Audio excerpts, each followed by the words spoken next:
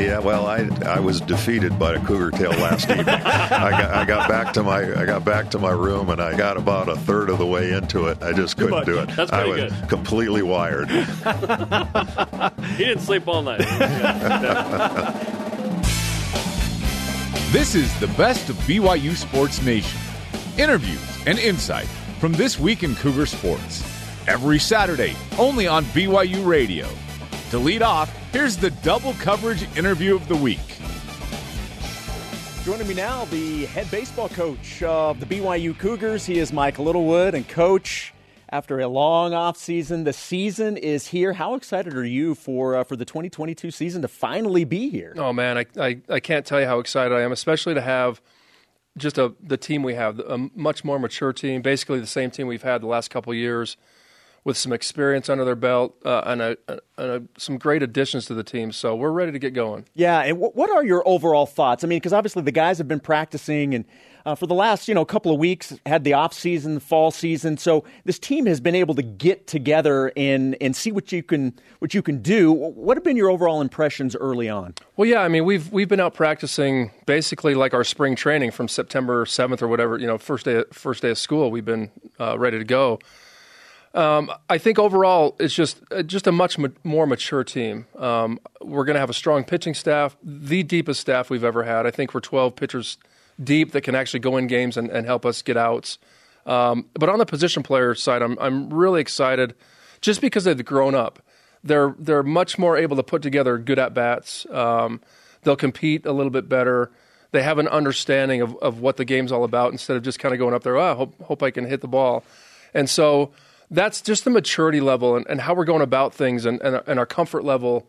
And it kind of showed when we played Utah. We're always comfortable when we scrimmage. So we want to take that scrimmage attitude and that comfort level out to really real games. And I think the two scrimmages we had at Utah showed those. We played at a really nice comfort level, confident, and hopefully we can continue that at Indiana State this week. Well, and you mentioned a lot of guys returning, but you also have some very impressive newcomers. And you already talked about the pitching staff as a whole. I think that's probably most evident there because, you do have guys that were in the starting rotation last year, but a lot of guys coming in that are part of those 17 newcomers that will see time in the rotation. What are your thoughts on the starting rotation heading into this weekend? Well, yeah, we'll start Jack Sterner. He's been our starter last year, our number one starter last year.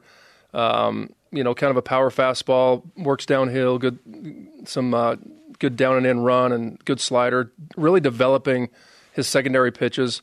Nate Daly will go our second game, which will be game one against Marshall. Transfer from CSI, big, strong kid, should be in the low to mid-90s with great control. And then you talk about newcomers, Jansen Kiesel from Gunnison High School will be our third starter, which would be game 3 or game 2 against Marshall on that doubleheader. But Jansen can run it up there to the mid-90s, and just really I'm looking forward to seeing him develop over the course of his 3 years here, and I'm sure he's going to be a high draft pick when he leaves, but he's got a lightning arm. And then game 4 we'll go with Ryan Brady. That's going to be Ohio State on Monday, and so I feel really good about that. We have Bryce Robinson, who's he was a starter last year, but had a little bit of an elbow issue, so we kind of kept him out this fall.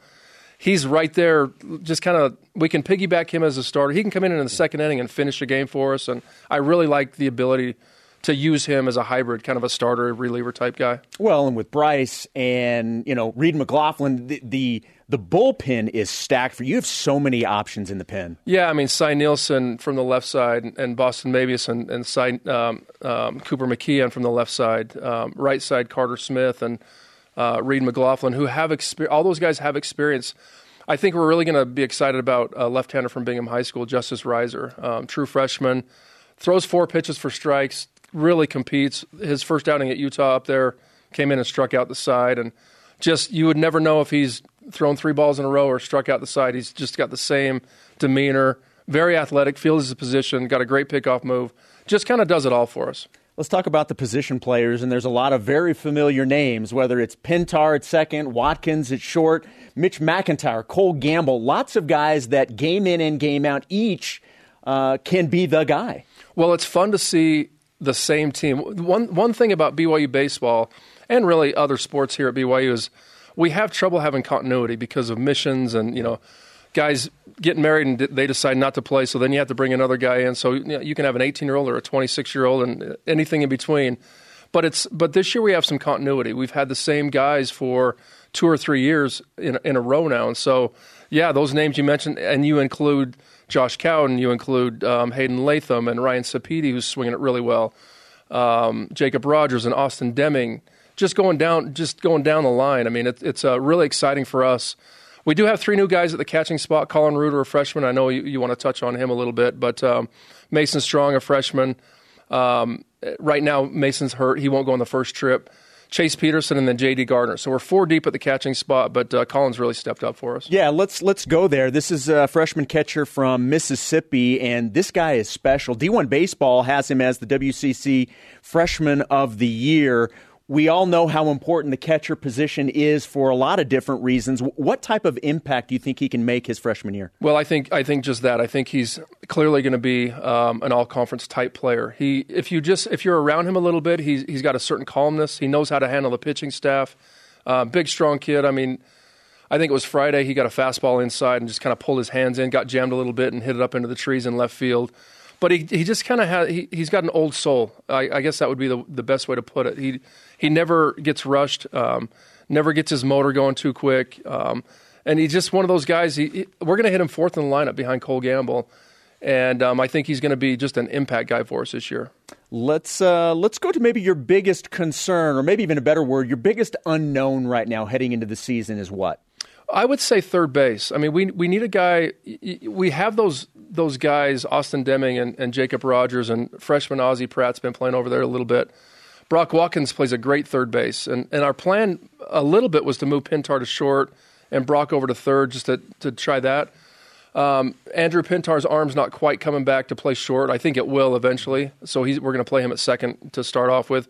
And great player. I mean, I would assume Penny's going to be gone after this year with a draft, but having a great year. But I would say that's probably the biggest concern for me. We do have guys, though. It's just going to be who can go in there and swing it and play good defense for 9 innings. That's what we're looking for out of that position. All right, let's focus on the opening series. In Port Charlotte, Florida, it is the Snowbird Baseball Classic. And as you mentioned, up first is Indiana State. That will be on Friday. And that's a team that's been in the postseason in 2021 and in 2019. Then a doubleheader on Saturday against Marshall, and then Ohio State on Monday.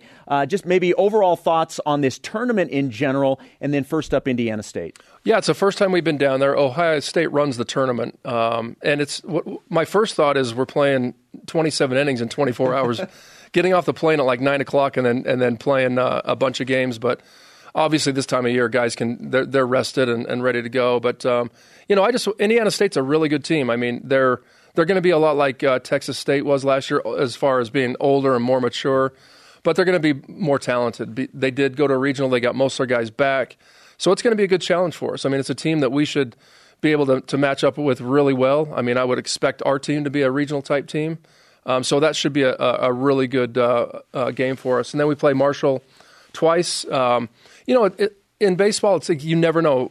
It's a team that we should beat, but baseball's weird, man. You get a pitcher up there who has good stuff that day, or you're lining out to people, and so we need to play 2 solid games, and hopefully we'll come away with 2 wins. And then obviously Ohio State, who won the Big Ten tournament last year and has a lot of their players back. And I'm excited to see what Ryan Brady's going to do with those guys. Ryan's been on a mission, then came home during COVID and left and came back, and so he did a great job just following through with his mission. And now he's back and ready to go. I'm assuming you're probably like me. You've been checking to see what the weather is supposed to be like in Florida. 80 degrees. So I think that's going to be welcomed. Are you packing a lot of shorts for this trip? I wish I could go to the beach a little bit, but I don't think so. The only shorts I'm packing are the ones I wear under my baseball pants. No morning run on the beach to kind of get ready to go? Yeah, I'm sure I'll figure out some time.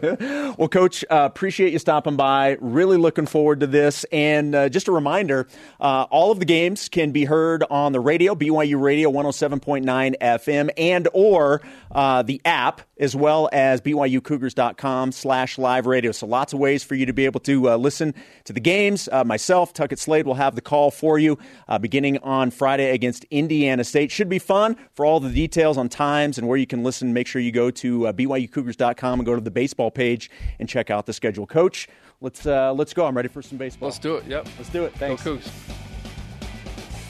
That was one of our favorite interviews this week. You're listening to the best of BYU Sports Nation.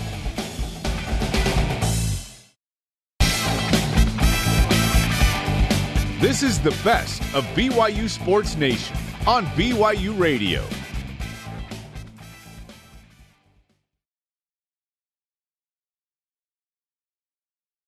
February frenzy of West Coast Conference basketball. BYU needed some incredible offensive performances to get through LMU and Pepperdine. Defense optional at times, it would appear, Jerem, in these unexpected high-scoring road contests. But fact of the matter is, BYU won both games, and as Jerem just told you, they are still the last team in, according to ESPN bracketologist Joe Lunardi. So, Jerem, BYU did what they needed to do, win the games. Does that give you confidence they will beat St. Mary's in Moraga after a week off? Now, game to game can be very different, right? But if we're talking about trends, no, BYU didn't trend in a defensive direction that would make me feel confident BYU is going to win in St. Mary's. Offensively, though, pretty good, right? Which brings us to our stat of the day. It's the BYU Sports Nation stat of the day. Two of them courtesy of Cougar Stats. One, BYU had its two highest offensive efficiency games versus D1 opponents against LMU and Pepperdine. Okay, then. Offense, baby. I'll take it. Number two, BYU also had its two lowest non-Gonzaga defensive efficiency games of the season. Throw that out. Terry Nashif is pleased, right? BYU run and gun. It concerns me that BYU had to shoot 64% and go 15 of 23 to beat Pepperdine by 6.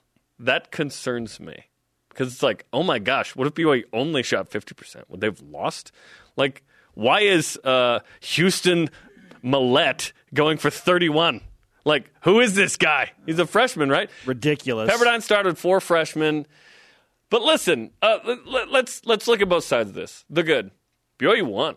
And they played really well on one side of the ball and got it done. They shot the ball incredibly well. And Caleb Lohner was awesome. Yeah, Caleb Lohner at 14, found some confidence, hit 2 threes. How about that?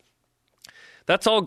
Alex Barcelo, career night. Like, amazing. 9 of 10. Oh, my gosh. Seniors doing senior things. He was on fire. John Lucas. Like, it was good to get the win on Thursday night, but I'm like, why is it this close? It could have easily gone the other way, right?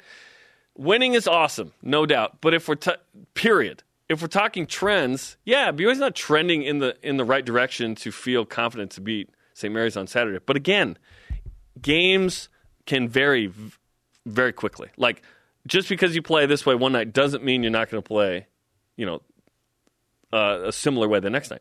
BYU could totally this week load up and be like, we're all in on defense like we were in Provo. We'll score enough. What was the score? 52-43, I think? Like, that could happen again. But maybe BYU is like, you know what? We just have to score. We lost it on defense a little bit. Foose is injured. We'll see if Foose plays Saturday. Like, that was a surprise Saturday. It was like, oh my gosh, Tiki's playing well. Caleb played well. Maybe that's the new formula. Every game is different. But BYU's still in the hunt. BYU's still in the bracket, barely. But if BYU beats St. Mary's, they might be off the bubble. Like, it might be that big of a win. We'll see if they can get it done. If you have a season sweep of St. Mary's and you just pick up another road quadrant 1 victory, and now you've got the whatever it is. I know that the numbers are fluctuating in the net rankings, but if you've got 8 or 9 quad 1 and quad 2 wins and you've got 4 quad 1 wins, yes, BYU should feel more comfortable after they beat, which they will, LMU and Pepperdine in Provo. Like, BYU's not losing those games in Provo. Got to take care of business in Moraga. Yeah, back to that point. Do we feel like it was because they were road games that they were close? Maybe. And I think at home, you don't think it's going to be close? I do not think it'll be close. So then it's road then, right? Sure. Because it was road? Road gets weird. And when you're throwing in the fact that Foose didn't play against Pepperdine, I feel like he would have made a huge impact in BYU's defensive efficiency at the rim. Having 3 of the 4 bigs out, I guess Caleb's a big. 3 of the 5. It's brutal. rough. It's absolutely and in that brutal. gym, there's some weird mojo with BYU historically. Like, it just is. What were they, 3-4? It Or was 4-5 going into that game? At one point, BYU was worse at Pepperdine than they were at Gonzaga. It's so crazy. They had What? more wins in the Kennel than they did at Firestone Fieldhouse. I think year 5 into the WCC or something. It was crazy. Grief. Yeah. Hey, so the question that I just asked you, Jeremy, is, am I confident that BYU will go and win? I'll tell you what does not make me confident. 18 turnovers against Pepperdine. Woof. It's that simple to me. For BYU to have a shot to win at St. Mary's, ball security. Ball security. Which we don't phrase that in basketball, but I agree. It's Don't turn the ball over 18 times against Pepperdine and BYU wins by 20. Wait, so if BYU didn't make the shot, they turned it over. Because they missed 18 shots. Yes. And they had 18 turnovers. Which is crazy. That is a crazy stat. Yeah. You shoot 64%. Insane. And you win by 6 because you turn the ball over 18 times. Yeah, it intimidates me because you know who stinks? Pepperdine and LMU. They're bad teams. Don't turn the ball over. BYU barely won 18 times against Pepperdine, and BYU's ball security against LMU was almost equally as bad. Yes. So hopefully BYU can correct that. They did what they needed to do. This team was in a weird place. They got some wins. I don't like how they did it, but I love that they did it.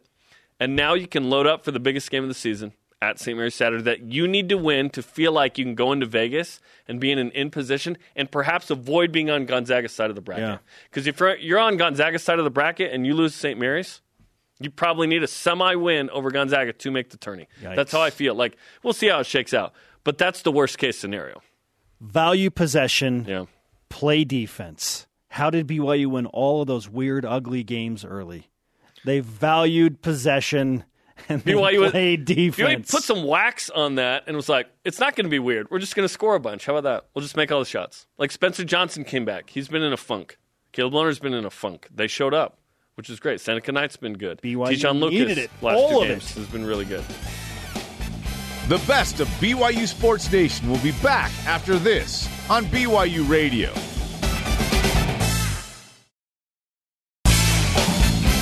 Get caught up in the week in Cougar Sports.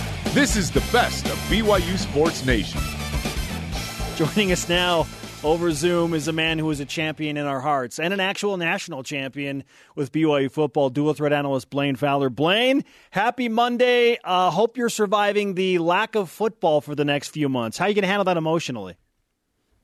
I'm really down. I mean, the only thing that gave me any kind of hope whatsoever is that I'm going to carry with me the halftime show for until football season. That was amazing. It was so good.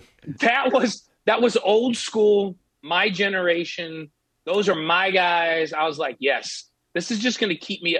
Anytime I get down, I'm just going to think of that halftime show, and it'll carry me till camp starts in the fall. You'll just hang upside down like 50 cent, and you'll just summon that. When Dre went to the piano and then steps away, and those just goes in, like I got the chills from that. You guys, that was awesome. It was so good. And you know what? Snoop can still bring it. Like, come on, he's 50 years old, and he was just bringing it. It was awesome. And Dre looks as good as ever. What the heck? Those guys are timeless, right? It's going to be hard to beat. Like, L.A. repping L.A. right there was pretty cool. Those are all the acts that, I realize that Eminem's a Detroit kid, but remember, Dre went out and signed him. And so those are all Dre guys that he produced. It was pretty cool. And then the game was a fantastic game. And how many times have we watched the Super Bowl when it didn't live up to the billing, and this one lived up to the billing. It's fantastic, yes. The quarterbacks played great.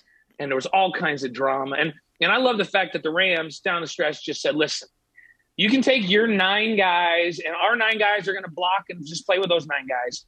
And then this is just going to be Matt Stafford throwing it to Kupp against double coverage, and we don't care. We're just going to throw it there. And you see if your 2 guys can stop him. And bottom line is, they couldn't. It was awesome. Yeah, they couldn't, Blaine. They couldn't stop Cooper Kupp, and he smells like cinnamon. And the throws that Matt was making, like Kupp, first of all, is a ridiculous beast. It didn't matter what they did. Finally, they're just like, we're just going to grab the guy and hope they don't call it, right? But the throws that Stafford was making, two cup. He was throwing him open against double coverage. I mean, it was really fun to watch. And Joe Burrow's going to be something. I mean, he is going to be. He's already a special player. So no, that was a great game. So you have a great game, and you have like maybe the best halftime show I've seen. I can't even remember a better halftime show. And what a great Super Bowl Sunday we had. It was awesome. I mean, you probably got to go back to Michael Jackson, seriously, for like a comparable halftime show. No, you're right. It's been that long. You're right on. It's been that long. So that was fun. I loved it, but then reality set in about 11 o'clock as I was heading to bed. And I'm like, well, that's it. And now no football. But then I reminded myself that what's that music that's like blah blah blah? But Debbie Downer. But then I remembered it was still basketball season, and there's a lot going on with that, and we got a lot to look forward to. So thank goodness, right? Indeed. Thank goodness for basketball. We have a ton to discuss as we push through this February frenzy to a hopeful March Madness inclusion for BYU men's basketball in the NCAA tournament. Blaine, it feels like BYU has to win at St. Mary's to feel comfortable about an at-large spot. I know not technically, and I heard a few guys over the weekend say, well, BYU doesn't have to win that game, but it sure would help. Where do you stand on it? Does BYU have to win at St. Mary's to feel comfortable about an at-large spot? See, with that verbiage that you just used, Spencer, the answer that's yes. Like to feel comfortable? Absolutely. And I feel like if they win Saturday, and man, could they have picked a better time? Like they didn't pick it, but could they have scheduled a better time to have a week to prepare? This game, the word you use, Spencer, is to be comfortable, right? And the answer to that is absolutely they have to win to be comfortable. Can they still get in? Yeah, and I expect them to win against Pepperdine and LMU, having just played them and now get them at home. They're going to win those two games. I feel pretty good about that. They won one without Foose, right? But then they're going to have to go do some work in the conference tournament. And still have an outside chance that they could be excluded. They beat St. Mary's and then down the stretch beat Pepperdine and LMU at home. Then they're a really good position at that point because that St. Mary's game pulls a lot of clout in terms of net and all those things that we include in that selection process. So it's a huge game. And this timing of having a week to prepare for them, I think is really important. And the reason I say that is I felt like the first time these two teams played, BYU's scout on St. Mary's was so on the mark. It was perfection. They were in the right spots. They knew who the shooters were. The guys that weren't shooters, they let them catch it out on the perimeter, and they hesitated. The guys that were shooters, BYU was right there on the catch. They understood who they had to mark on the perimeter and who they could help off of like no other game this season. And then the bigs inside did a good job of cutting off the drives and cutting off and making the big guys work and pushing them a little bit further away from the basket. They did just enough inside to create problems. And St. Mary's has this great inside-out game. A lot of teams in this league rely on their penetration. You come off a ball screen, turn the corner, and go really hard downhill on the dribble drive, get you in rotations and kick. St. Mary's does some of that, but they also move the ball inside out where they throw it into the post and kick it back out. In that first matchup, BYU was so on and understanding where the ball was going, and every shot was contested. And that result was St. Mary's shot 29% from the field and 17% from three. That's back when we were saying, guys, hey, BYU is so good defensively, they don't even need to be a great scoring team to win games. And that's why we thought that they would finish number 2 in this league, hands down, and we're really, really prepared for an NCAA tournament run. And the last few games, I mean, I look at that Pepperdine game, and BYU shoots 64% from the field, 65% from three, and they win by 6. And by the way, they were plus 14 in rebounding margin, and they still only won by 6. It's because they couldn't stop Pepperdine. 59% from the field, 44%. I mean, they've been really struggling to find that magic. Yeah, and it got super ugly. It got super ugly taking care of the ball, Blaine. 18 turnovers at Pepperdine as well. Yeah, -9 in turnover margin in that Pepperdine game. That's a great equalizer, right? You go out and shoot 64%, you win by 20, don't you? You can't miss a shot if you turn it over. Yeah. Barcelo goes 10 of 12 and scores 33, even though they're doubling him, and you win by 6. And so that's a complete reflection on them defensively. In the way they beat St. Mary's the first time around, was on the defensive end of the floor. You can't say anything else but that. They have to find that. And I love the fact that they have a whole week to go back, review what they did the first time, watch all of the tape, have a great scout in place, understand what they've got to do defensively. And if they win this game Saturday, it's going to be on the defensive end of the floor. And you watch. When that ball gets kicked out to St. Mary's shooters, BYU's got to be there on the catch, ready to contest that shot. That's what they did the first time around. That's what they've got to do this time. And they get this game Saturday, and they're perfectly capable. Then they're in a really, really good position. Then that word that you use, Spencer, comfortable. Yeah, I feel really good about that comfortable word if they beat St. Mary's Saturday night. And then I would still need BYU to be the 3 seed and win a semifinal to feel comfortable at that point for me. Because St. Mary's 21 in net. This would be the best win of the season as we look at the metrics. So the question, Blaine, twofold here is, one, do you feel like BYU can suddenly turn on the defense? And two, if Foose can't play with that groin injury, can they turn on the defense? That's the hard part. If Foose can get back, he and Atiki both have to play well, even if Foose is back. And I'm watching Atiki grow up in front of our eyes. Hey, we watched Foose grow up right in front of our eyes early in the season. But they're still young. Still sometimes like Foose will come and he'll be late on a rotation and the other team gets an easy 2. And so not only do those two, do you need Foose to play, you need Lohner to be really, really good and really physical against the St. Mary's team and use his quickness to get in position as those bigs are going to make their catch. So they're never really comfortable. So, we don't talk about Lohner defensively that much. And he finally had a breakout game offensively where I just loved his aggression, this last weekend. But really, he's got to play lights out defense. This is a big basketball team, and you need all three of those guys. And if you don't have Foose, then that's even more pressure on Atiki to be phenomenal and be able to stay on the floor and guard without fouling. And then Lohner's got to play so far above his head defensively and just be a beast inside if they're going to have any chance if Foose doesn't play. Blaine, before you go, I want to ask you about something that we saw from T. John Lucas. I believe he was the one to initially tweet this out, but he sent out a picture that showed 5 starters for BYU basketball, none of those 5 members of the Church of Jesus Christ of Latter-day Saints, and 4 minorities. And he said, we're changing the culture at BYU.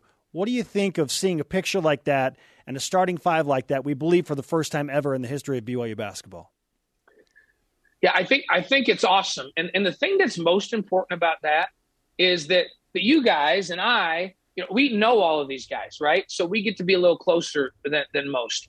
And it's not just that there's diversity on the roster, because it's not just people of color and people of different religions, but they're from all over the globe, right? So there's all of these cultures, but there is one common thread. They're all very comfortable with the culture of BYU. And Mark and his staff have done a great job. You got 2 active Muslim players on this team that feel very comfortable in an environment that talks about religion and talks about faith. And so all of these players on this team buy into this. I want to be at a faith-based institution. It doesn't matter whether I'm Catholic or Protestant or a member of the Church of Jesus Christ or Latter-day Saints or Muslim. They all have this common thread that they want to be at a faith-based institution. They want to play at a high level.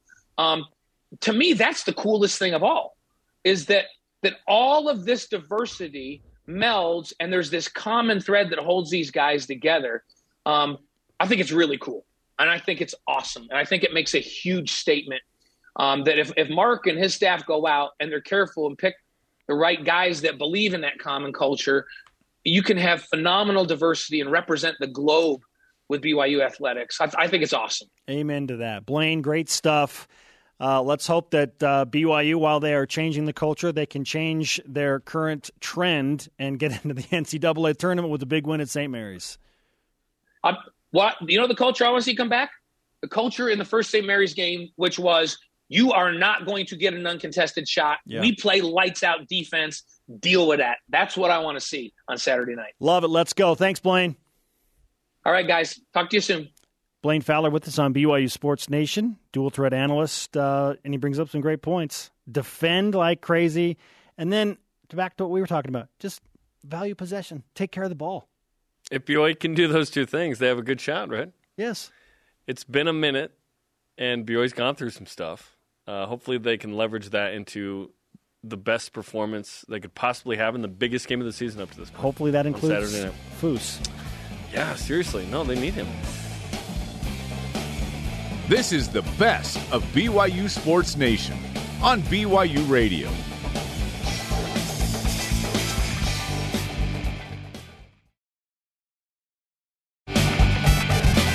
The best of BYU Sports Nation collects our favorite conversations and brings them to you every Saturday.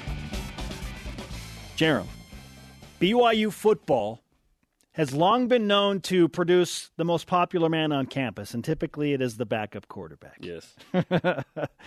Right now, it would appear, as Aaron Roderick told us last week with Baylor Omni now officially out, that Jacob Conover is that guy. Does he step into the role as the most popular guy on campus? He's the backup quarterback behind Jaren Hall. More importantly, does BYU have the quarterback depth necessary with Jaren Hall, Jacob Conover, Sol-J Maiava-Peters, and Cade Fennegan to win 10-plus games again? Are there enough quarterbacks in that room with enough experience that if Jaren Hall goes down, BYU's going to be okay? They're going to win 10-plus again. Even if Jaren starts every game, 10-plus still feels like a stretch. It's just a really hard schedule. So if you're saying, okay, you got to get at least 9 in the regular season, are there 3 losses among this group? Baylor, at Oregon, Notre Dame, Arkansas, at Boise State, and then Utah State got way better at the end of the season. Who knows? Yeah, there are probably 3 losses there. But, yeah, could you get to 9? That'd be pretty good. That'd be really good. Like, can BYU overachieve again?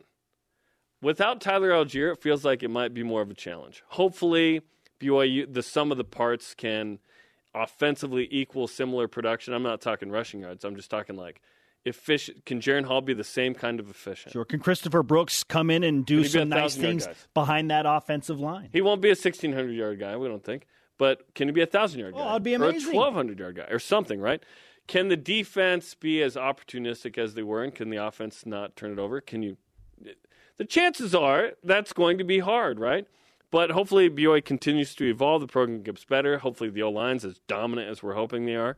But the reality is that Jaren Hall has missed several starts in 2 different years, right? Based on he had 2 concussions. Yes. He missed all of 2020 with the hip. This last year, he had an injury as well that prevented him from, a couple of games. So and honestly, I'm not picking on Jaren. Generally speaking, I wish I knew the number. I don't. Is you're going to start 2 different quarterbacks in a season, like almost everyone does. Even Georgia did. You know what I mean? And there were injuries and ineptitude, the 2 eyes sometimes, right? So the chances of that happening are not high, which brings us to the stat of the day. Ooh. It's the BYU Sports Nation stat of the day. In 11 seasons of independence now, BYU's had 2 seasons where 1 quarterback started every game. 2013 Taysom Hill, 2020 Zach Wilson. Okay? Which is incredible. So chances are you're going to start multiple guys. To me, it's not about who's there. Like, Jaren Hall had a tremendous year. I'm very excited. Jacob Conover, we think he can be a baller when he gets the chance, right? And then we don't know much about everyone behind that. Cade Fennegan, we've seen play against BYU. Thrown in there. He was technically the 4th stringer, 3rd stringer that day, but 4th stringer on the depth chart. Sol-J Maiava, you mentioned. And then, we'll go from there. But, 10, listen, I don't care how you slice it. Yeah. If BYU got 9 in the regular season, tremendous. It's clearly a lot to ask, expecting BYU to win 10 games next year. And to your point, even if Jaren Hall starts every game, to me, that's the key, is keeping him healthy. Like BYU winning 10 games, they probably need Jaren Hall to be the starter in every game. To have that shot. Yes. Yes. Agree. That's what it feels like. And even then, it's a big ask. That's not saying that the guys behind him can't come in, and it's all situational. Like, if Jaren can't play against Dixie State, or will it be Utah Tech in the fall? Utah Tech, yeah. So it will be the Utah Tech live on BYU TV, Spence. Don't forget. Okay. Don't forget. You know what? BYU could probably win that game without Jaren Hall playing. Or East Carolina's got to come all the way to Provo. Yeah, Jacob Conover, Kate Vennigan, Sol Peters, BYU offense, Aaron Roderick. They could probably figure it out against some of the lower tier group of 5 teams. There just aren't that many. We got 2017 payback, by the way, with East Carolina. I know. We haven't forgotten. I'll never forget that road trip. That was rough. But, yeah, so it's situational. But if BYU's having to start a backup quarterback against some of the Power Fives or multiple Power Fives, it just feels like good night to the idea of 10-plus wins. Jaren Hall staying healthy and maybe handing the ball off more and doing some things to try and keep himself healthy, great. But here's the thing with Jaren. This is a tough balance because he knows he's got the injury history, but yet we want him to play like he hasn't been injured. Like, to a degree, right? Go out and don't worry about it. Just do your thing. Be an athlete. That's a difficult balance to handle mentally for him. Yes, and it didn't help that he broke a rib in game 1. And played through it. A lot of people talked about, against Arizona State. He beat Utah when the guy landed with hurt ribs. Yes. No one knew. He just played through it. He's a tough cookie, right? So that's awesome that he could play through that. But he wasn't like the same dude per se, right? He was throwing really effectively despite that, but he couldn't be the runner that beat Utah, right? Yeah. I don't think BYU beats Baylor last year, but if Jaren Hall is healthy and can run against Boise State, who knows? That was a fumble situation, but yeah, it's Jacob Conover's backup job to lose now with no Baylor Romney. It was pretty good, man. 5-1 as a starter. G5 killer. He is the guy. G5 killer, man. He was good. BYU beat Boise State in 2019, who was number 14. BYU's 2-4 at the time. That's one of the biggest wins that's happened in recent history for BYU, and Baylor Romney was the guy that night as a freshman. Baylor's one of the he might be like if we list like the best backup quarterbacks in BYU history. Well, are we doing like Young in 80? Yeah. How do you quantify that? Like Jim McMahon in 78, 9, redshirting. Does BYU have the quarterback depth necessary to win 10-plus games again? It's probably going to be a scenario where they have to start at least 2. That's just the percentages say that's what's going to happen. The best of BYU Sports Nation will be back after this on BYU Radio.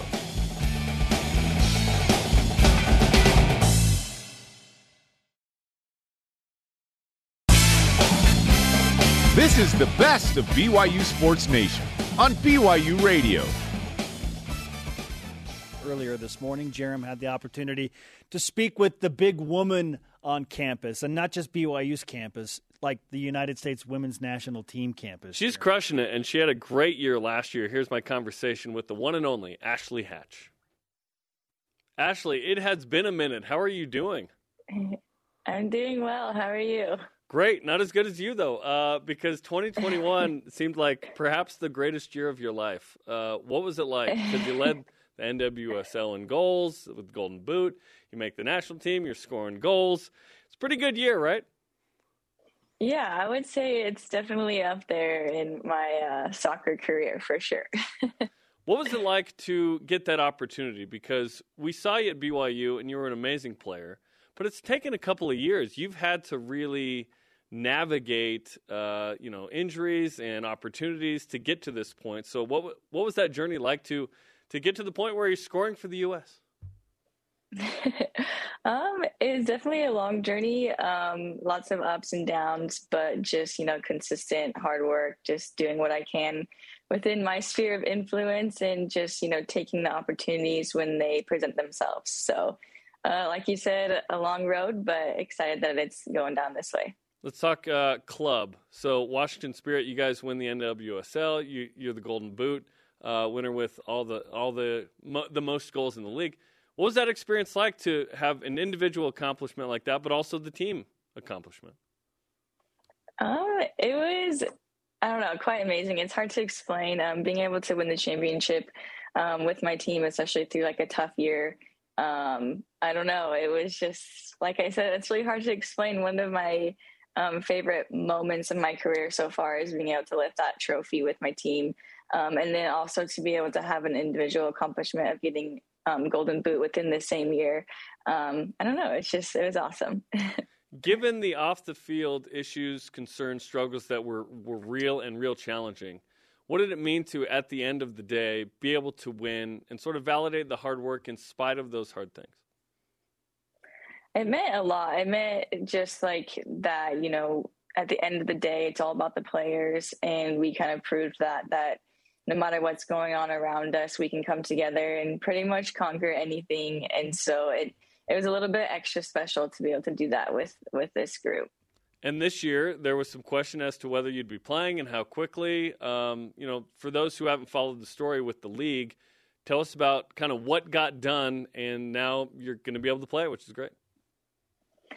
Yeah, so we finally solidified our first ever collective bargaining agreement as a league, which is huge. So us as players have a lot more rights moving forward, and we have a lot more structure. And that's really exciting because that means the longevity of the league is promising. And so our NWSL Players Association put in a ton of work over the off season and just grinded it out and got it done before season, because if it didn't get done, we'd probably have a little bit delay to our season. So it's huge for us. Can you talk to Major League Baseball about this? I would like spring training to start here soon.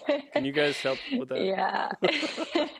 I don't know. It's a tough process, so hopefully they can figure it out. So tell us what's going well with the league, the domestic United States League here, NWSL, and tell us where it needs to go, in your opinion.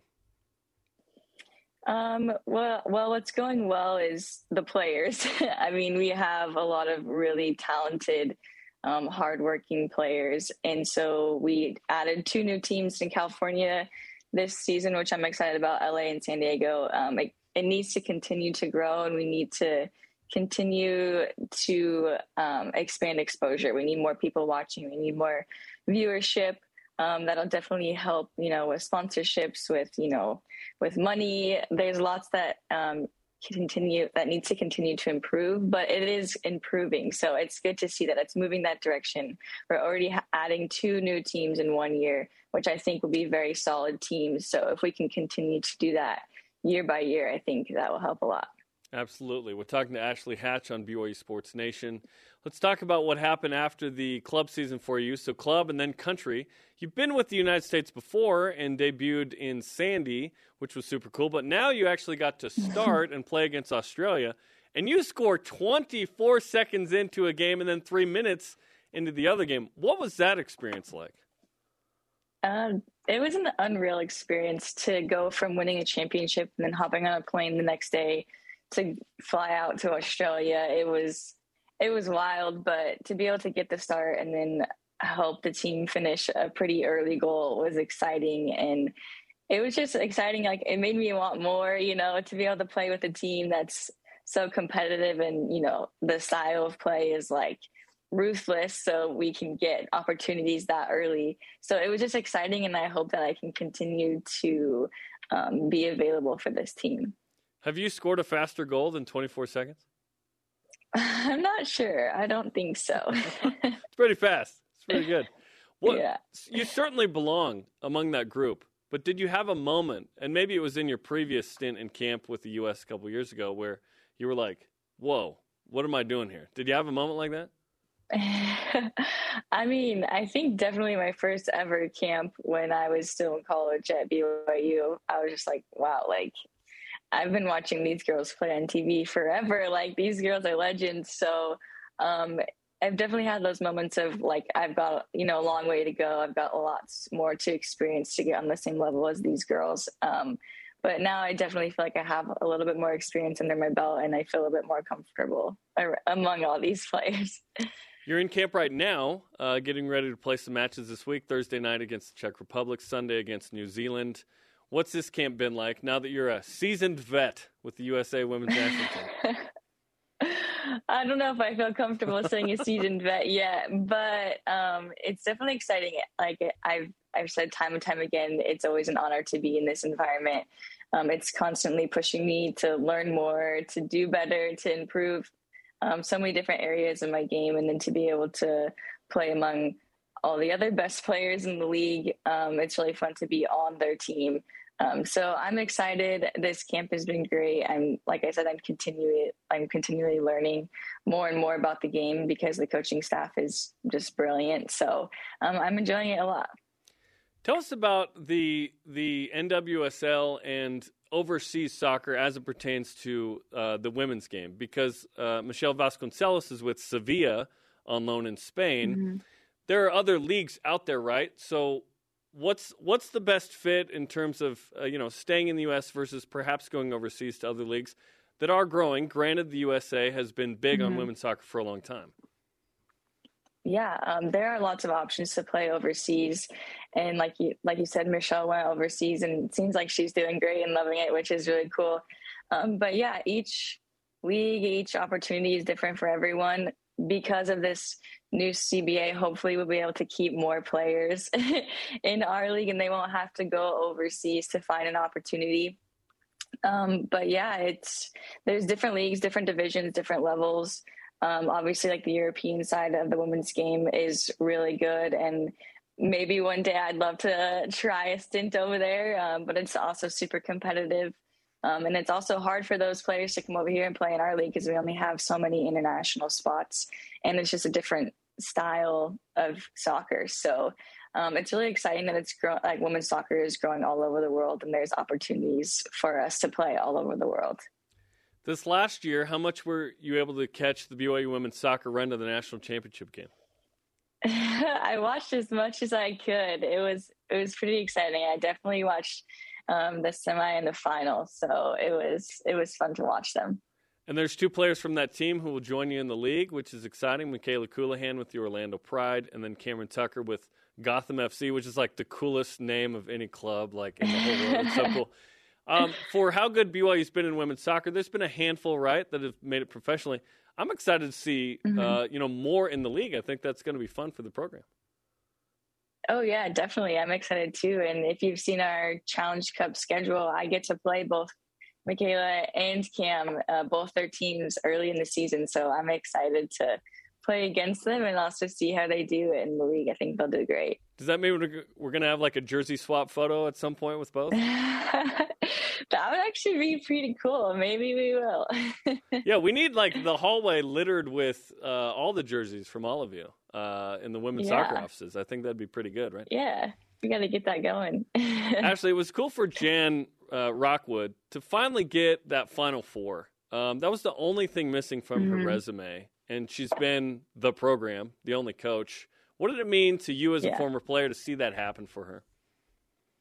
Oh, it was awesome. I mean, she's worked so hard and she puts everything she has into every single team. So to be able to watch her, have that success that she did this year was just really exciting and very well deserved. And I'm excited now that she's been there. She knows, what it's like and what it takes. So hopefully she can continue to take the program there every year. Over the weekend, we were talking about Alex Barcelo went for 33 on the men's basketball team. Arizona kid. Shaylee Gonzalez went for 35. Arizona kid. The Arizona BYU connection is a strong one, is it not? Yes, it is. That's pretty awesome. Okay, well, Ashley, congratulations on all the success. Thanks for the time, and good luck Thursday night against the Czech Republic. Thanks so much. Appreciate it. Ashley Hatch on BYU Sports Nation.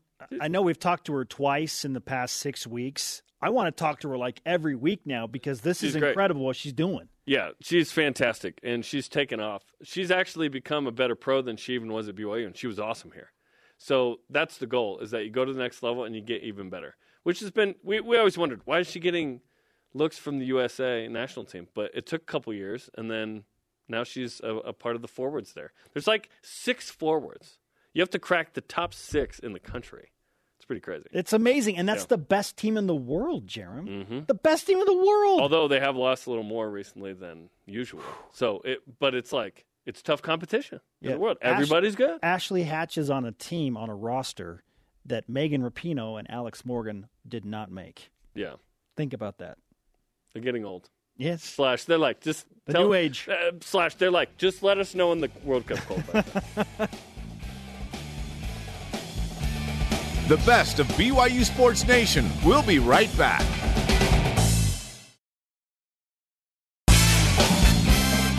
Rise and shout for the trending topics of the week here on the best of BYU Sports Nation.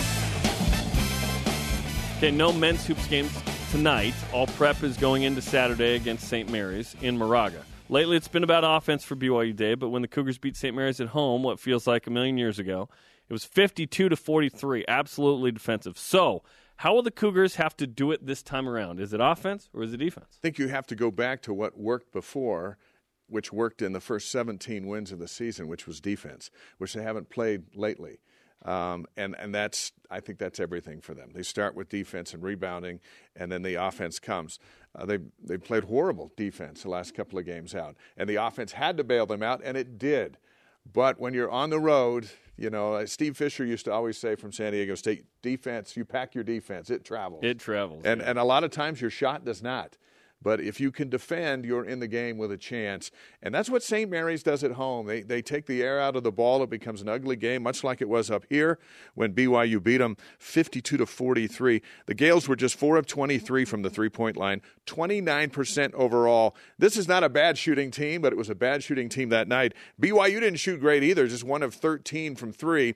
But those 19 forced turnovers were the difference in the Cougars' one of their biggest wins of the season. Now, if they can do that again at St. Mary's, they're going to miss 45. See that nice block? That was sweet. They are going to miss. If they can do that again against St. Mary's, it'll forgive them of a few sins. And it's really not about what are they going to take 4th or 5th or 3rd in the WCC. You beat St. Mary's, and you're back up in the polls that matter, which is the net and the others that project you into the tournament a little higher than just the last guy in. Yep. But if they don't play defense, St. Mary's probably not going to shoot 4 of 23 from 3 at home. So you got to play defense, or it could get ugly real fast. 100%. And we talked about this earlier in the week with Spencer Johnson. Here's what he had to say when I asked him, do you feel like you can snap back into that same kind of defensive team you were? Yeah, we've been watching a ton of film. They got us in there, you know, watching this clip, watching this guy. How did our defense look on this possession, What are we going to do here? And I mean, you guys watched that game. When did they go, like 12 minutes without scoring? Yeah. It was a stupid amount. Yeah, it was crazy. So, you know, that's going to be really hard to repeat, but definitely doable. That's the hope, is that BYU can become that team again, because the last 6 games, BYU has allowed 70-plus. BYU 6-7 when giving up 70-plus. And then when BYU gives up 76-plus, that's kind of been a weird number, 2-5. BYU was 0-5 until the last 2 games where it still won. Now, BYU's not playing LMU and Pepperdine this week. That's the bad news. The good news is BYU can watch that film and be like, okay, this worked that time. Perhaps it can work again. I do fear that without Foose, though, you're already down to your third string, you know, number 5 at that point, right? That will be a bigger challenge where BYU would have to overcome no Foose on defense with more offense. I think that perhaps there needs to be, 52 points worth of offense was enough to win by 9. I don't think that will be the case in this matchup. So BYU's got to play good D, but I think the discovery of the team that put up, 1.26 and 1.32 points per possession the last 2 games, those are the top 2 D1 offensive rated games of the season. A semblance of that offensive group needs to show up in Moraga, because I don't think that without Foose, we're hoping Foose plays. If he doesn't, I don't think BYU can do what it did at home. It's just going to be hard to be like, hey, Atiki, can you do all that Need again? you to be a senior. Right? Need you to be a senior. It's going to be tough. So, obviously, it's a combination, but I think BYU's got to play way better offense. Hey, St. Mary's went into Santa Clara last week and got beat, just like BYU did. They're very similar, these two teams, only they're taller. And rebounding and defense, I agree with you, is going to be the key on Saturday. All right, here's the next one. March Madness. Is it March Madness or bust for this basketball team? It's a good question, because at one point this team was ranked 12th and like a 4-seed kind of type of team. So do we readjust expectations based on injuries and the reality? The program the last 2 years has made the tournament, or would have made the tournament. So the expectation from Mark Pope is that they make it. And given what happened early in the season, and BYU's been in the whole time until perhaps the end, maybe they're not. We hope they are. The NIT is probably a bust for this team. I think that the fan base needs to see an NCAA tournament. But given the injuries, Dave, it's hard to expect and call it a bust, given how well this team played without Richard Harward and Gavin Baxter and perhaps Foose at the end a little bit here. Bust sounds like it was just worthless and garbage. Right. No, this team's good. It just wouldn't be up to probably the standard, but bust is probably too strong a word there. Here's a thought. Look at all the great BYU teams and then eliminate their front line. Do they get to the NCAA tournament? Does Danny Ainge get to the NCAA tournament if Greg Kite's out, Fred Roberts is out, and Steve Trumbo's out? Does Jimmer get to the big dance without Brandon Davies, Noah Hartsock, and Logan Magnuson or somebody? So I think reality is just sitting right there going, hey, look, this was an NCAA tournament team. It can be if it wins Saturday and can finish strong. But if it's not, it makes perfect sense to understand what happened and why they're not, because of the front line of Harward, Baxter, and now Foose at a very critical time of the season to be out. And you can't get to the show without a front line. So, man, Saturday's huge. Hope they can play better than they are on Saturday. Yes, which BYU was. We can now clearly see that BYU, to its credit, was overachieving without Gavin Baxter and Richard Harward. It was incredible what they were doing with two freshmen from a different continent, from a different religion, like all the off-the-court stuff that they were able to manage effectively and still have to some degree, right? And then Alex Barcelo cranked it up a notch on Saturday when BYU needed it, which was great. They got it done on the road in overtime against LMU. It's like, okay, but that version of that team is an attorney team. No. A attorney team doesn't go to LMU and Pepperdine and barely win, right? They go and dominate. Okay, which brings us to the resume update. Ned is the same at 53. Ken Palm's 53. These are not numbers of teams that make the tourney, by the way. BYU's hanging on by a thread, okay? BYU's got to climb into like the mid-40s here. If they beat St. Mary's on Saturday, perhaps they get a big booster. St. Mary's, by the way, recently 21 in net. This would be the best win of the year if BYU gets it. Team rankings, a 1.2% better chance. I don't know why. I don't even know if I care. Awesome. 19%. Still a 12 seed in bracketology. So huge game coming up Saturday. No game today. But you know what is today? San Francisco against St. Mary's. Right. San Francisco was up 23 against the Gales and lost. It's the second largest comeback in the WCC to BYU's comeback against Iona in the first four. See, I wouldn't mind St. Mary's winning this tonight and getting worn out, because really all that matters is that BYU beats them on Saturday. Again, it's not about, hey, who's going to be second, who's going to be playing Saturday or Monday in the tournament as far as getting into the big dance. It's, maybe triple overtime, something where awesome. St. Mary's is worn out and then BYU comes in with fresh legs. It's a big break for BYU to not have anybody tonight. Yep. Because of Saturday. And Saturday's that big. It's a huge game. Arkansas is reportedly set to remain on BYU's 2023 schedule, with that game being moved to September 16th. We also see that BYU features a home game, a return game for their trip to Knoxville a few years back, with Tennessee. So, Jarom, with Arkansas staying on the schedule, should BYU keep Tennessee on the schedule and then potentially maybe add 9 Big 12 games so that BYU is playing as many as 11 Power 5s? Yeah, so we threw up a graphic right now that says 2023 football schedule. This is what BYU has scheduled. They're going to need to cancel all but 3 or 4 of these, right? Yeah. Arkansas feels like it's confirmed based on the report. BYU, you'd imagine, would have an FCS team. And then your question about Tennessee. The rest probably have to be canceled unless you're playing only 8 conference Central games. Florida will be canceled because that's a conference game. Potentially. We don't know that. We'll see.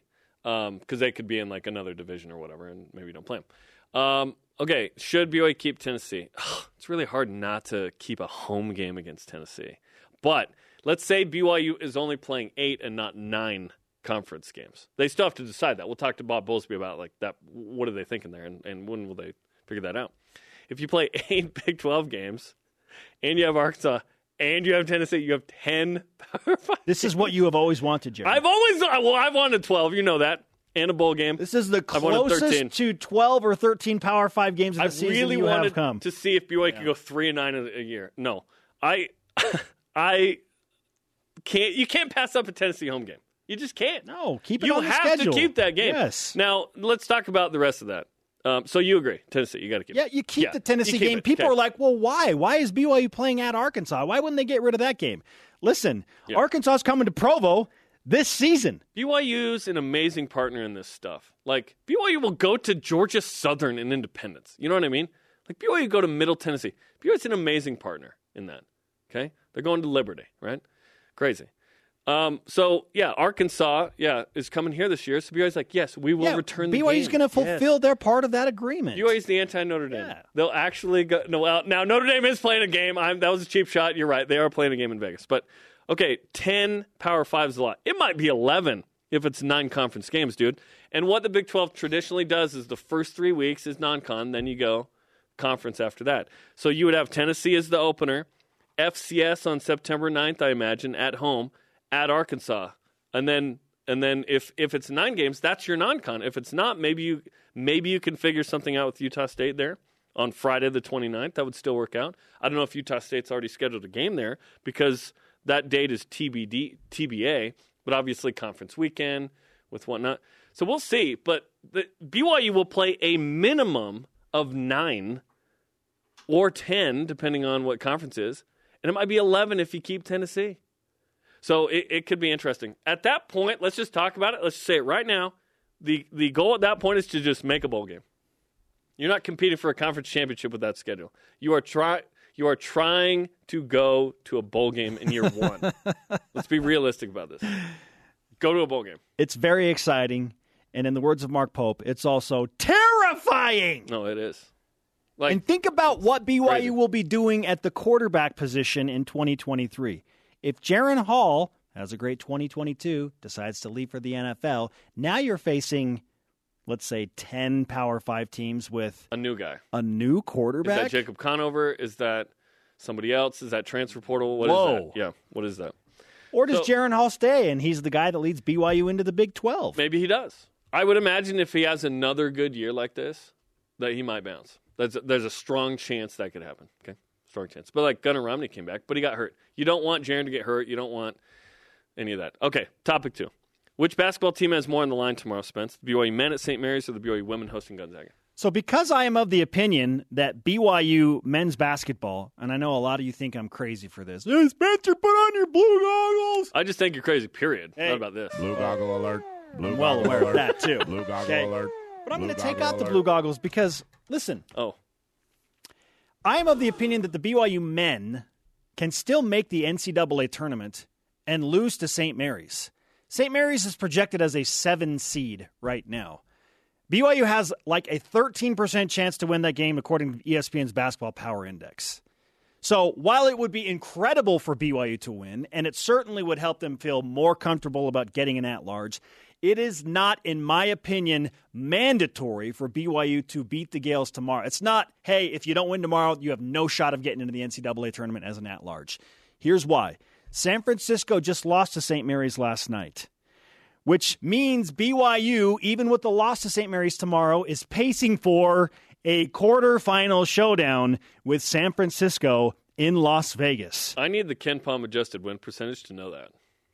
Right now, it feels like that's what it will be. We'll see. There it is. We'll see. Yeah, I need to see that to feel more like right now. I don't know. Like, is BYU the 5? I have no idea.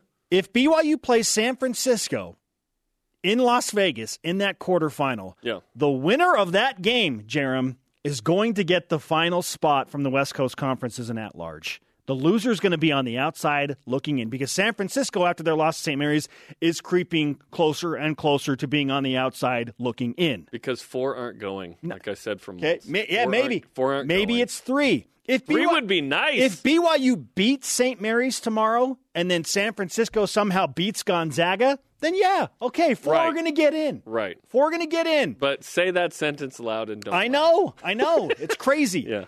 So I'm not of the opinion that BYU needs to win tomorrow. If they get San Francisco and Vegas and they win that game, then the winner of that game would have won 2 of 3 in the season series, and that team will be the third and final WCC team as an at-large. So, with all that said, to me it's women's basketball, Jaron, because they are playing for a conference championship. If they lose to Gonzaga tomorrow, somehow, amazingly, this incredible team would not win their own conference. Well, they could do that in Vegas, Spence. That's why I think it's the men. Regular season feels bigger to me. I agree, but it's not perceived that way. Like, the regular season title is never applauded the way the tournament title is. It's so weird to me. The women are going to play an 18-team tournament, 18-game tournament. In the regular season. And win, and it doesn't matter compared to it's just for seeding. But it is for the NCAA tournament stuff. I think it's the men, because if they don't win that, it's going to be hard to make the tournament. And hopefully they still do if they lose. And hopefully Foose can play, or if Foose can't play, they can somehow figure it out on the defensive end. But yesterday, Dave and I were talking about, hey, you need more offense. I think it's the men, because if BYU doesn't make the tourney after being ranked 12th, I know a lot of injuries have happened. That's just disappointing. It is. Certainly. Yeah. Now, also for consideration with the women, 29-game home winning streak, regular season de facto championship, and they are battling to be a top 4 seed in the NCAA tournament. If they lose to Gonzaga tomorrow, you can kiss any chance at a top 4 seed goodbye. That will not happen. The NCAA is looking for any reason to not put BYU in a position where they could, quote-unquote, host or be considered to host or have to go through that whole process. If BYU's a 5 or 6 with the women, I'm happy. I'm good. They got to beat Gonzaga I would like tomorrow. Them to be higher than 6 if they're like 5 and 2 or whatever. If BYU doesn't beat Gonzaga tomorrow, it is conceivable that they could be a 6 or, yikes, 7 seed, depending on what happens in the conference tournament, too. They got to win this game tomorrow. It's a huge game. All right. They can get them back in Vegas. Our question of the day. This is the best of BYU Sports Nation on BYU Radio.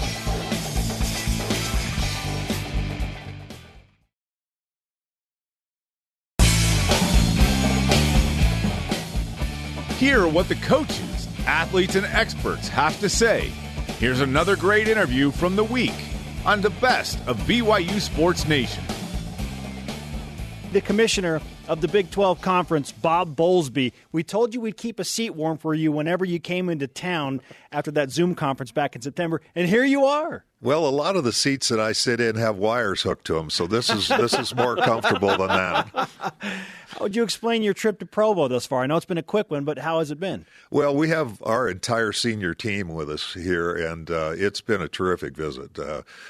Tom Homo and his team have done a great job, and President Worthen has been gracious with his time, and we've met a lot of great people. We've spent time with a lot of the coaches.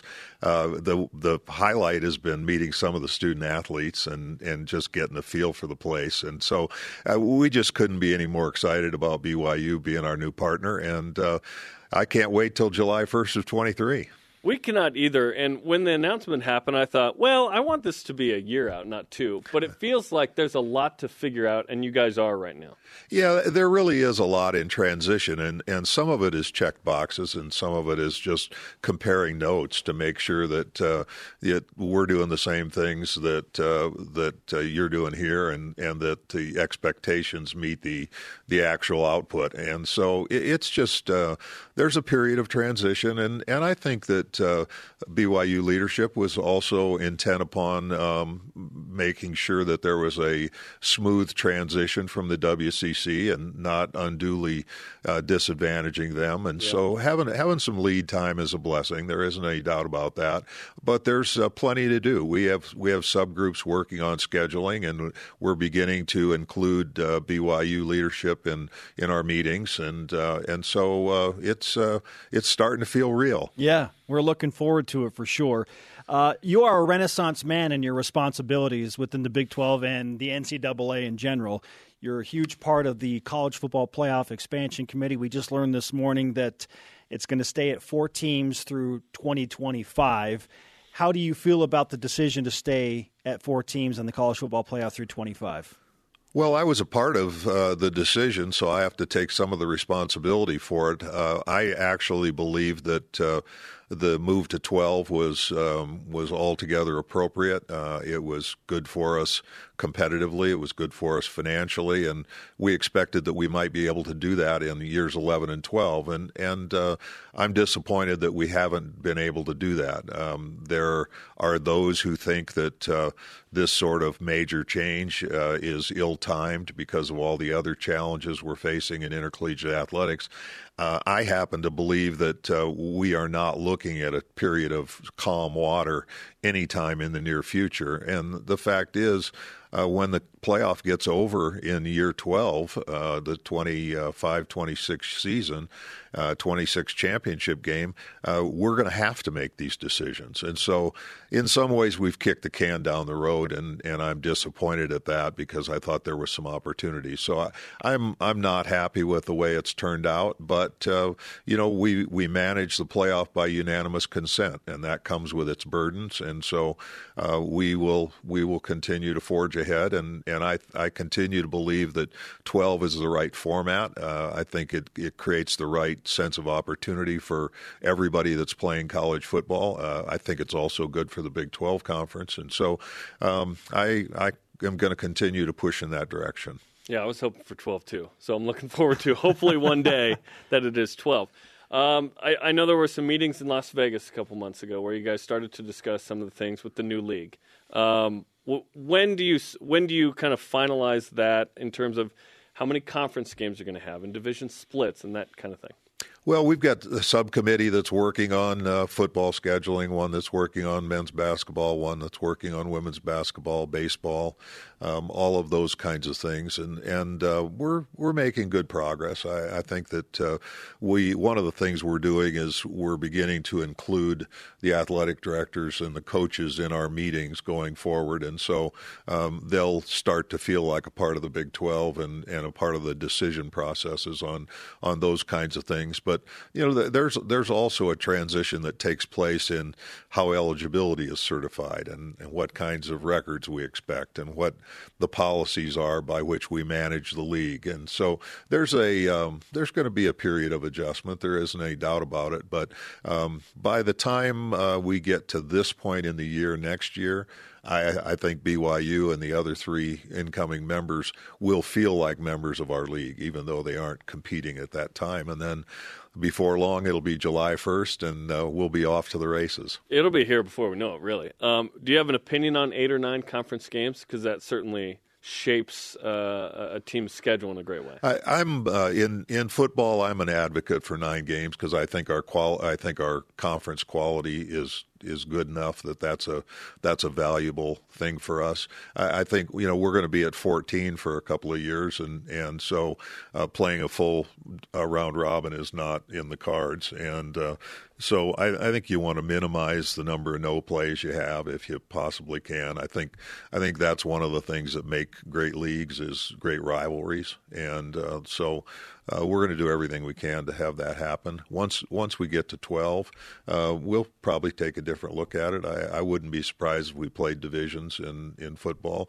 I'm guessing that we may not play divisions in basketball for different reasons. But those things are still taking shape, and I honestly don't have any preconceived notions that those are any place close to final. I think we are in that process where we're listening and we're talking to both the current members and the continuing members as well as the incoming members, and we'll eventually reside where we think it's best for everybody. Those decisions in the case of scheduling largely take place. We usually try and announce our football schedule in October, and of course we don't always have all the non-conference games done by then, but at least the league schedule will likely announce in October of 22 for the fall of 23. So, we're really only 6 or 7 months from having a schedule. It's exciting. Big 12 Commissioner Bob Bowlesby is with us on BYU Sports Nation. When I think about BYU transitioning into the Big 12 and natural rivalries, TCU pops into my mind. So if you want to push BYU towards another rivalry, quote-unquote, with TCU, I think that would be a fun thing. Well, I think there'll be a number of rivalries that develop. Interestingly enough, we added BYU in the West. We added Cincinnati and Central Florida on the East, and Houston was a pretty easy addition. We got a worldwide brand with BYU. We got 3 of the best recruiting areas in the country with the other 3. And, they're all a little differently situated, but eventually they'll tend towards the mean in terms of what has become common practice in our league. And I just think it's going to be interesting to see how it shapes up, because after having been at the BYU Baylor game, I would tell you I think there is the nuggets of a rivalry there. It felt like it, right? And right? it was a great crowd, and there was a lot of blue and white in the stands, and so I think we probably won't spend a lot of time trying to force rivalries, but let those evolve a little bit, and TCU is a worthy rivalry opponent. There isn't any doubt about that, and they're in a little bit of transition because for the first time in decades, Gary Patterson's not going to be coaching their football team. Yep, nope, we're familiar with Gary from the Mountain West, so yeah, it'll be interesting. Okay, so when a father has a new child, he gets new dad strength, right? That happens. It didn't happen to me, but it happens typically. It felt like new Power 5 strength happened to BYU and Cincy and Houston. And was there a validating moment there where you were like, okay, I already knew I wanted these 4, but oh my gosh, they had tremendous seasons this year, especially in football. And now in basketball, it's been pretty good with Houston too. Right? Yeah, that's a really good question. I don't know if I had an aha moment on it, although we followed the progress of all the new teams throughout the fall, not surprisingly.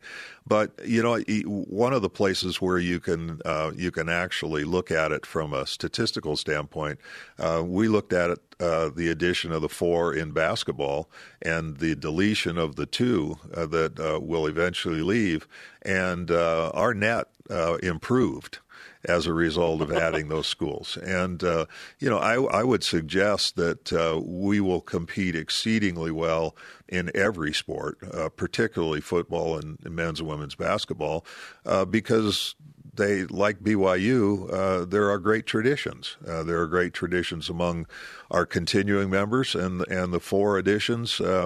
We went out and tried to make athletic decisions on who's the best athlete out there. To put it in the recruiting vernacular, you may not be recruiting entirely by position. You're recruiting by who's the best athlete. And BYU's program athletically has been extraordinary over a very, very long period of time, and just brings tremendous credibility to our league. And aspirationally, we want to win national championships, and that's not just in a few sports. We'd like to win national championships in everything, and that means being good enough to be in the playoff in football, and being good enough to be in the Final Four in basketball, and win national championships. And so we're going to be good in a very broad array of sports, and the schools that are coming in have big alumni bases, worldwide followings, great recruiting. I think BYU's recruiting will be assisted by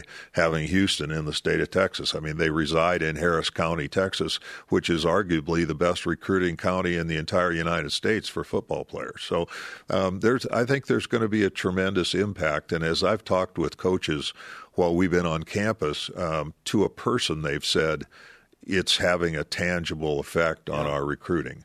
And I think that's a good early indication. It isn't the final verdict, but that's a really good early indication. And so I think rivalries help to drive that. A kid from Texas wants to know that he's going to get to play in front of his family once in a while. Well, he can go to BYU and know that he's going to be playing in front of his family. And so I think that's a great thing. And while we did go far and wide to add members, we also didn't add anybody that's farther away from Dallas than Morgantown, West Virginia. So it's we're in 3 time zones. We've got great traditions. We've got great recruiting areas, great alumni bases. It has all the ingredients of being extraordinarily successful.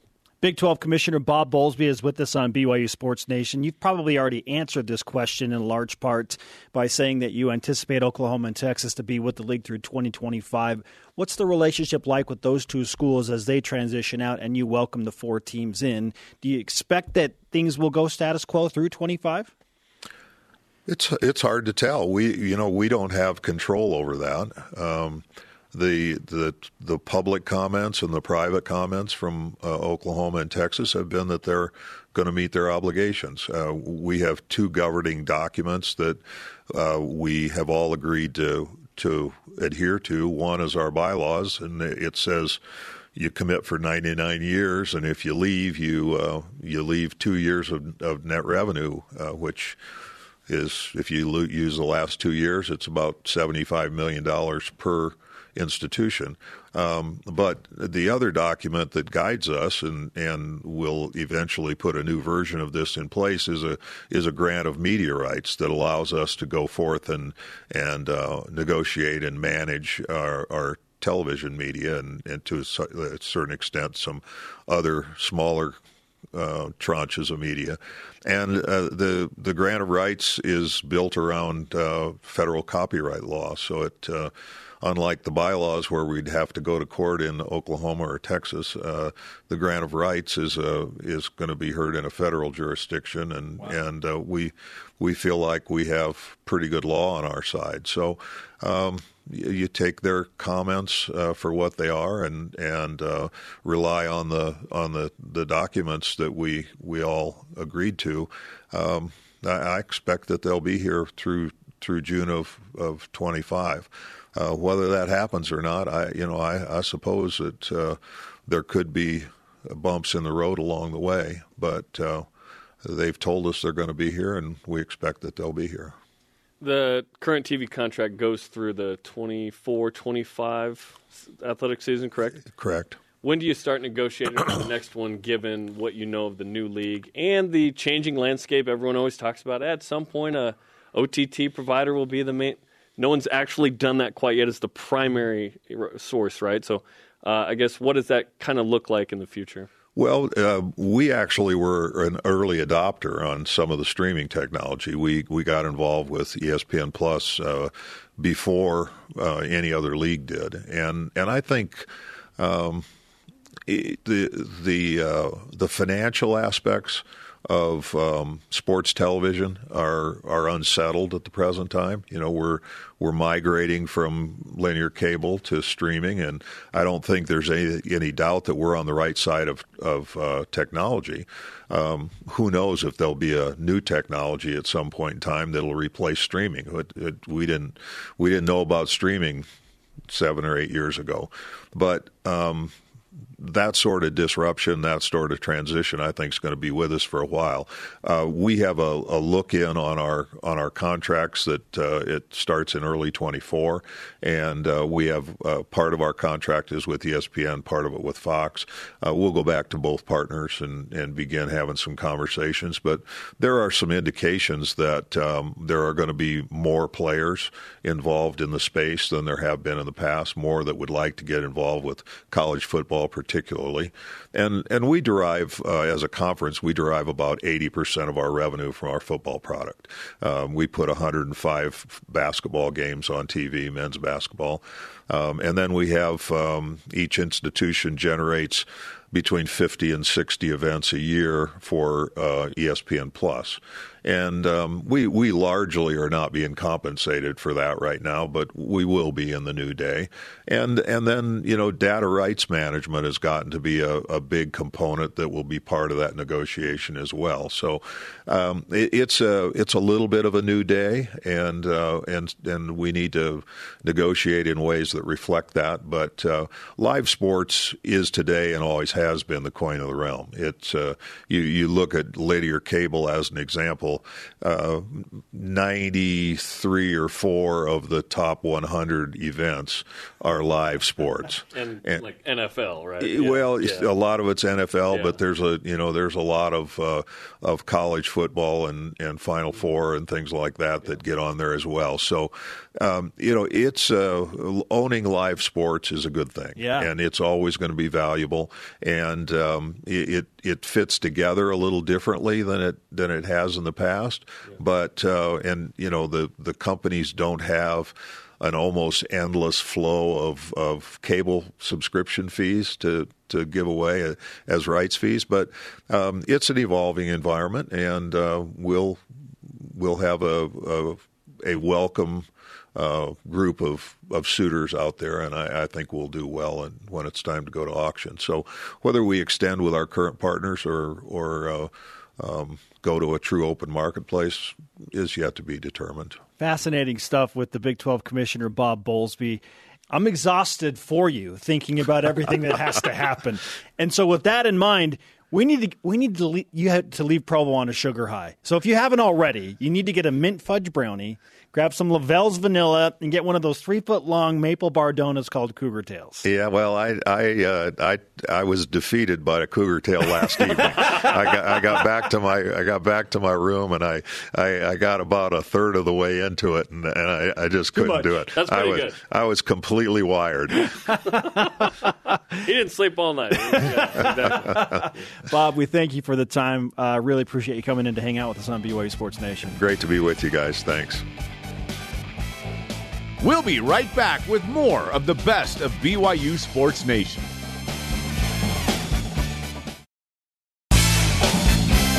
The best of BYU Sports Nation collects our favorite conversations and brings them to you every Saturday. Does it all come down to beat St. Mary's or bust when we're discussing BYU men's basketball and their chances of an at-large in the NCAA tournament? Is it really that simple and dramatic? Or, Jerem, is there an at-large path to the NCAA tournament that does not include BYU beating St. Mary's on Saturday? The only path that exists where you don't beat St. Mary's is beating Gonzaga in the semis. Really? That's the only path I really see. I just think it's going to be hard to be – okay, because listen, BYU's barely in. So if BYU loses Saturday, BYU is out. What is BYU going to do to climb back in? Now, we don't know how the bubble's going to be. We don't know what teams are going to clinch bids and what won't, and how that will affect BYU. Thus far, the bubble is weak, but we don't know what's going to happen in tournament week. Right, and I don't want to leave it up to chance. I would like to leave it up to merit, which is win Saturday, and then you've got to hopefully, if you're on Gonzaga's side, you just play a competitive game and then you hope for the best. If you're not on Gonzaga's side, which would be incredible, somehow BYU got the 3 seed at that point, then you need to probably win that semifinal, and then you're like, okay, we're in a pretty good spot. You're still sweaty on Selection Sunday, but you put on some deodorant and you're feeling confident, right, that you won't sweat through your shirt. You've got some deodorant on if you beat St. Mary's. If you beat St. Mary's and or you get that semi. My concern is that if BYU doesn't beat St. Mary's, that they have no shot at being on the other side of the bracket of Gonzaga. It feels like BYU would be the 4 or 5 seed. And we still don't know. Like, I'm telling you, KenPom adjusted win percentage is coming. It's like the league is not going to make up all those games. They're not going to do just straight up win percentage. It feels like that will happen. Okay. So we're going to see it this week or early next week, you'd think, because next week's the last week of the regular season. Then we'll have a sense of what seed BYU could be in the tourney. But without a win against St. Mary's, it feels like it's going to be extremely difficult. So to me, for the NCAA tournament hopes, which we say at large, BYU hasn't won a conference tournament since 2001. I think that BYU may go the rest of history without winning a conference tournament in men's basketball, Spencer, because you're not going to beat the Zags. I'm sorry. If BYU does, amazing. Spencer will shave his head. But then you go to the Big 12, you ain't winning that one either. You think it's hard to win the WCC. BYU couldn't even win the Mountain West since 2001. It ain't happening in the Big 12, which we'll get to in the WIP, by the way. There's 2 4-9 teams in league who are in the bracket. Yeah. 4-9 in league, in the bracket. brace yourself for BYU having that situation several times. So I don't really see an at-large path without beating St. Mary's that doesn't include a win over Gonzaga. Hear me out. And I already mentioned the week bubble, but conference championship week can put in some weird bid stealers. You're right. BYU shouldn't leave it up to that. But just maybe there is enough merit available left even after a loss to St. Mary's. Okay? Again, I know it sounds crazy to think, wait, BYU could still get in as an at-large if they lose to St. Mary's? Well, what else is left on their resume, or what could they even potentially put on their resume other than beating Gonzaga? I present to you, if BYU is the 5 seed, Jerem, let's say that they lose to St. Mary's, they finish 9-6, and to me, 9-6 in league with the Ken Palm adjusted metric that we are anticipating in play would probably put BYU at a 5 seed, at best a 4 seed, depending on what San Francisco and Santa Clara do. At best a 4 seed. But if BYU is playing on Friday, then you just win a game, probably have to beat Pacific or LMU. Then on no guarantees Saturday, against Pacific. Then on Saturday, BYU would play either San Francisco or Santa Clara. Now, if I'm looking at the resume, I'm hoping it's San Francisco that BYU has to play in a quarterfinal on Saturday, because all of a sudden you have a quad 1 game. Yeah. Join the conversation 24/7 on Twitter, Instagram, and Facebook using the hashtag BYUSN. The best of BYU Sports Nation rolls on after this.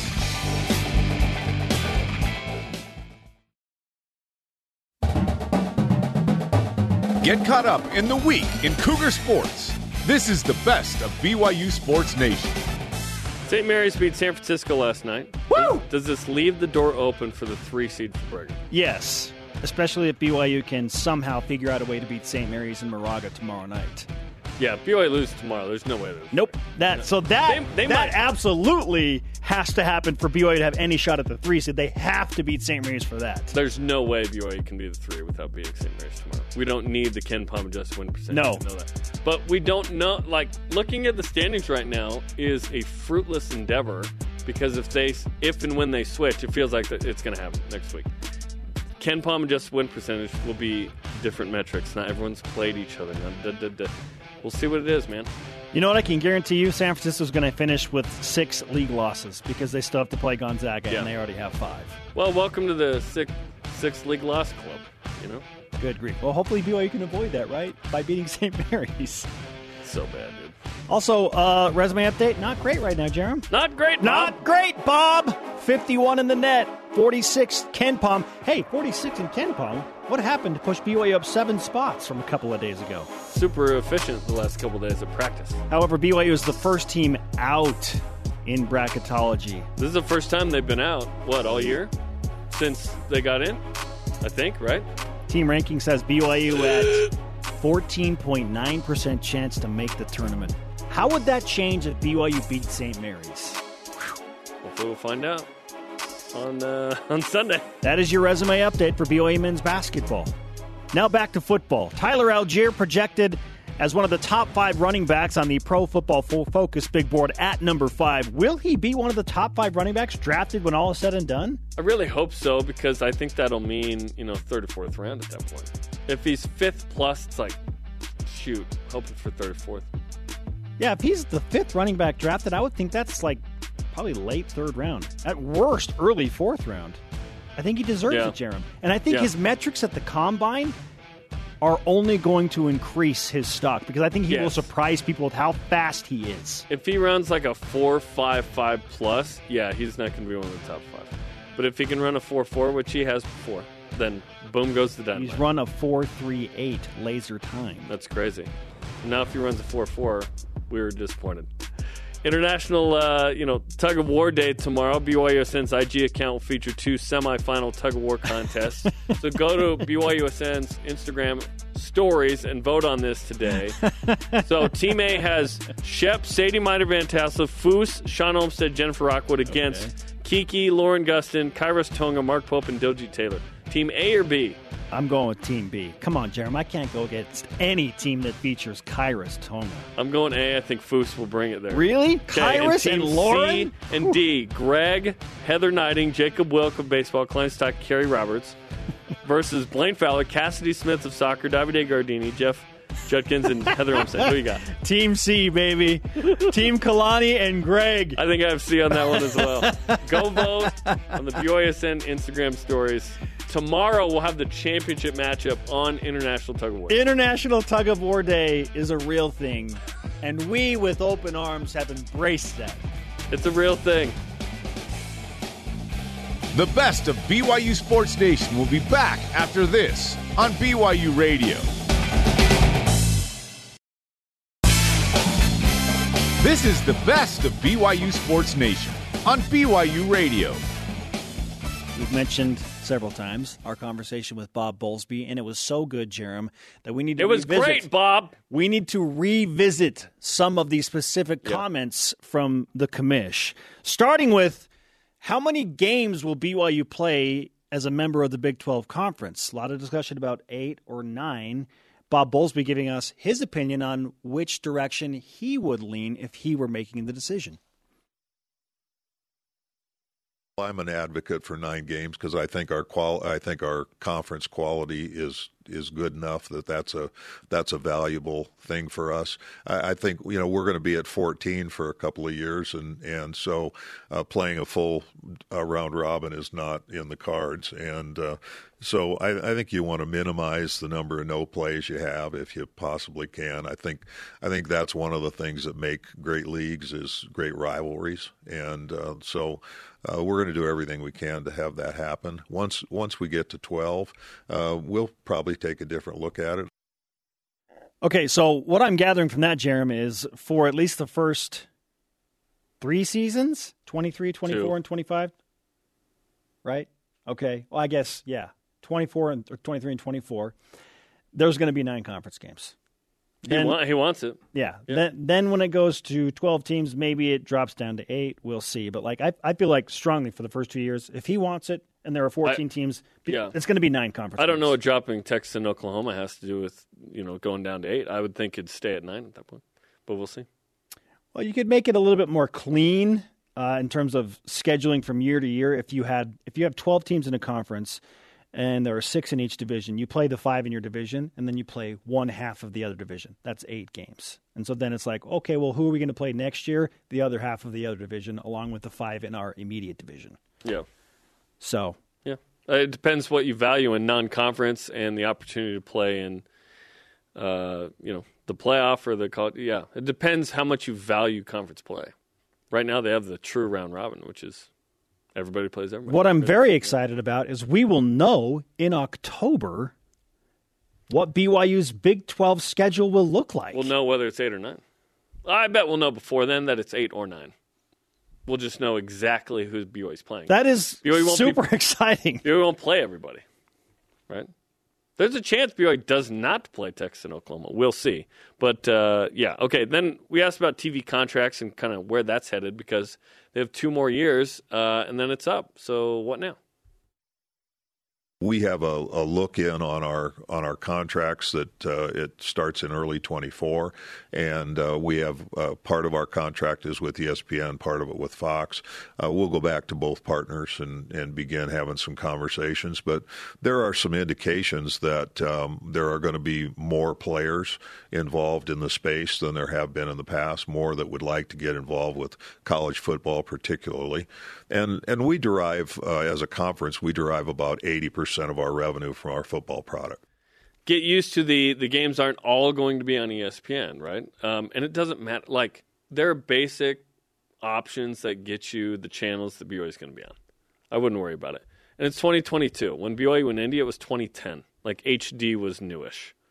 Like, we've progressed a lot.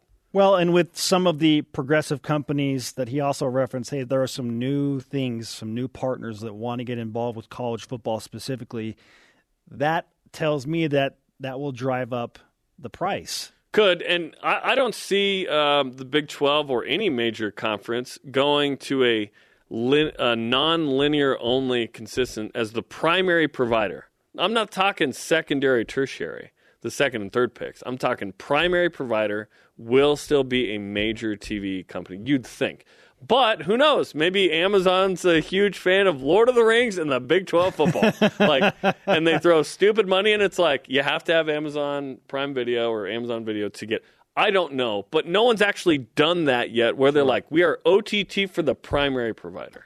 Well, and I know a lot of people were concerned. Well, I mean, it's like $37.5 million per team in the Big 12 right now. Is it going to go all the way down to like 20? I don't think it's going to be that big of a hit. Yeah, I don't know what it'll be. But I'm excited because it's going to be double or quadruple what BYU is at now. It's going to be awesome either way. More money. And the first 2 years different than what we were talking about. What we were talking about is when they get a new TV contract. That wraps up the best of BYU Sports Nation this week. Tune in next Saturday for the Cougar news you need to hear. And catch the BYU Sports Nation simulcast every day at noon Eastern, 9 Pacific on BYU TV and BYU Radio.